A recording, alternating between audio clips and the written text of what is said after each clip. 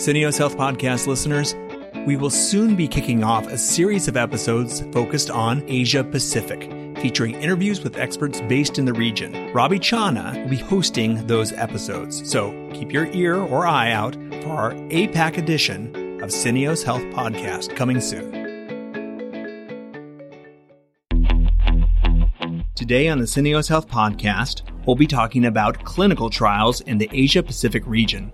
I'm Jeff Stewart from Syneos Health Consulting. I'll be joined today by Robbie Chana. Robbie leads business development for Syneos Health in the Asia Pacific region for late-stage clinical trials. If you like what you're hearing, be sure to subscribe and review us on iTunes, Stitcher, or wherever you get your podcasts. Clinical trials in the Asia Pacific region next on the Syneos Health Podcast. I'm joined today on the Syneos Health Podcast by Robbie Chana. I'm talking with Robbie while he attends DIA Singapore, so there may be some background noise. Robbie Chana is Vice President of Business Development for our clinical services in Asia. You're based in Singapore. In Singapore, yes. In Singapore. You work with clinical trials in China and other countries in the Far East. Yeah, actually, it's the whole region. So India, China, Japan, Korea, Australia. So small. Very large area. Yeah, covering 6 time zones. So yeah, and more than half the people in the world, too. 2/3 of the people in the world. Probably. Way more than half the people. So many people that listen to this are in the U.S. Not everybody, obviously. We have people that are listening worldwide. But if people on the U.S. are running clinical trials and thinking about clinical trials for the FDA, they know what that means. Let's talk about what it means if you're running clinical trials in Asia Pacific, and then talk about why a lot of these companies might possibly want to come to the U.S. One of the things that we talked about earlier was that Chinese companies want to come to the U.S., but maybe need help doing it. Yeah, so countries across Asia are developing their drugs, their assets. They've got a lot of investment coming into the region to help them commercialize their assets. The thing that I think is lacking is the ability to know how to run trials, how to commercialize, because they're still learning. You know, North America, Europe, these are very mature markets in pharmaceuticals. And across Asia, they're not quite there yet. So the developing countries are really important in terms of acquiring assets, learning how to run trials, finding sites, recruiting patients. Access to patients is obviously huge across the region, but it's knowing how to work with the sites, leveraging the experiences across the US and Europe, and to work with cultural differences across the regions as well. So if I'm thinking back, the start of my career was in the 1980s, early 90s, and I lived in the Pacific Northwest. There were a lot of companies that were in Seattle that were starting up, and some of them became successful, some of them failed and didn't become so successful. But there was a little bit of naivete about how to get something commercialized. There was also naivete about how the FDA works, I noticed, around the region, but how to commercialize was very, very far from people's experience set. Is that the same experience that we're having in China as an example? I think so, to a certain extent. The knowledge of knowing how to commercialize is still developing. The other challenges are around the industry regulations across the regions. Across Asia, China, for example, in the past year has changed policy multiple times. And so keeping abreast of those regulatory changes is obviously quite important as well. Is there a particular regulatory change that has really been driving how you guys think about the market, or how has been a real problem? I wouldn't say there's been a real problem per se. I think it's been the fact that policy is always reviewed and regularly updated. So to keep abreast of clinical development, companies and countries have to be really clear about what their regulatory pathway is going to be. One of the things that I'd heard before, so you can stop me if if I'm wrong, is that at least as of, I would have said 2 years ago, Chinese companies required first trials to be done in China before you would be anything but a generic. And I don't know if that's true and just a rumor that I heard at Bio, or whether or not that's changed, because I think the expectation from the different companies I was meeting with was that was going to change. It still is changing, and governments, China in particular, you know, they're quite interested in not just producing generic drugs. There's novel drug development as well. So there's a lot of incentives for innovation, new medicines to be developed. The other place that is in your region and is interesting is Australia. I understand Australia has fantastic tax credits for R&D. Is that something that really benefits when you're trying to run clinical trials? Absolutely. That's huge. And the benefits, you know, are upwards from 40% is returned in tax credits if you're running trials in Australia. The policies allow companies to establish themselves quite well. In Australia, there's fast startup times, and so it's a very favorable market to run trials there. Do you run out of patients?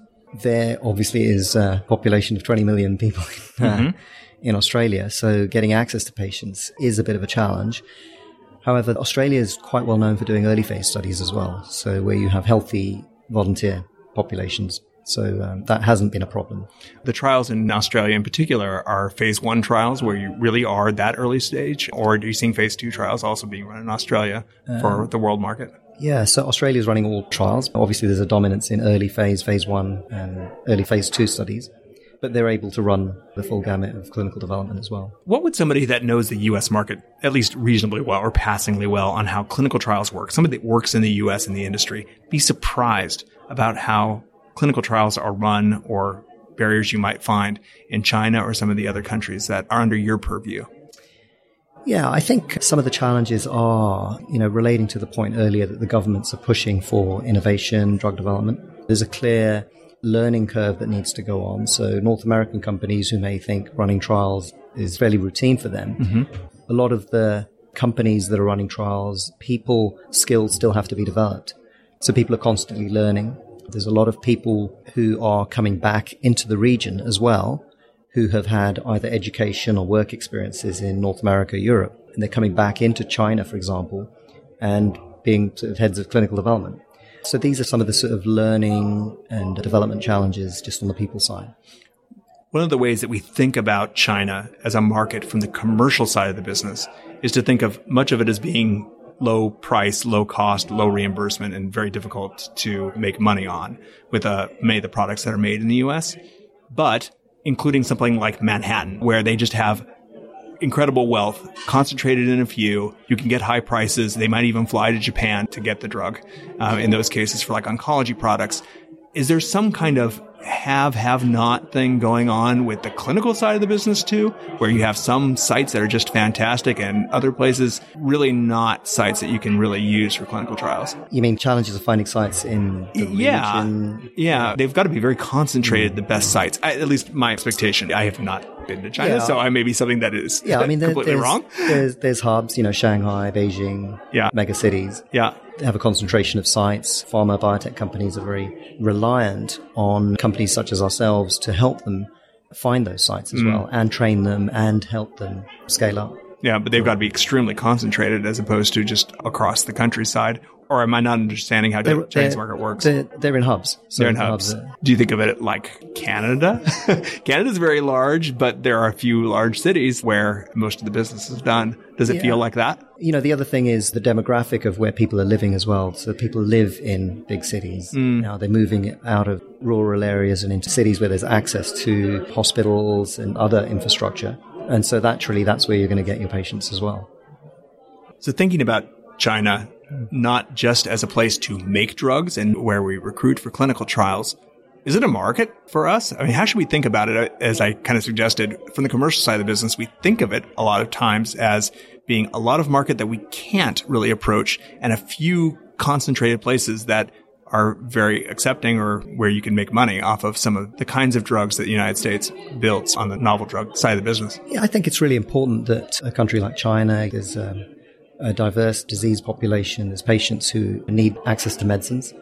And so I think as a destination for running trials and giving patients an option in terms of medicines that they can be using, I think that's really important. And I think pharma companies, biotech companies should look at a country like China to develop their assets. So I've got a final question.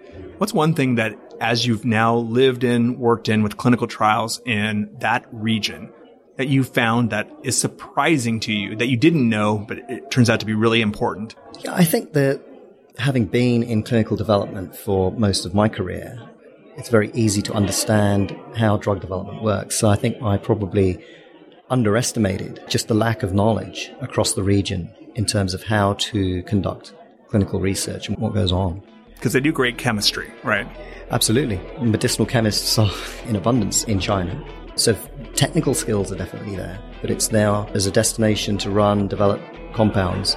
It's how do you harness that technical knowledge into an operational capability to launch an asset. Well, Robbie Channa, thanks so much for joining me on the Syneos Health podcast. Thank you very much. That's all for today's episode of the Syneos Health Podcast. I'm your host, Jeff Stewart from Syneos Health Consulting.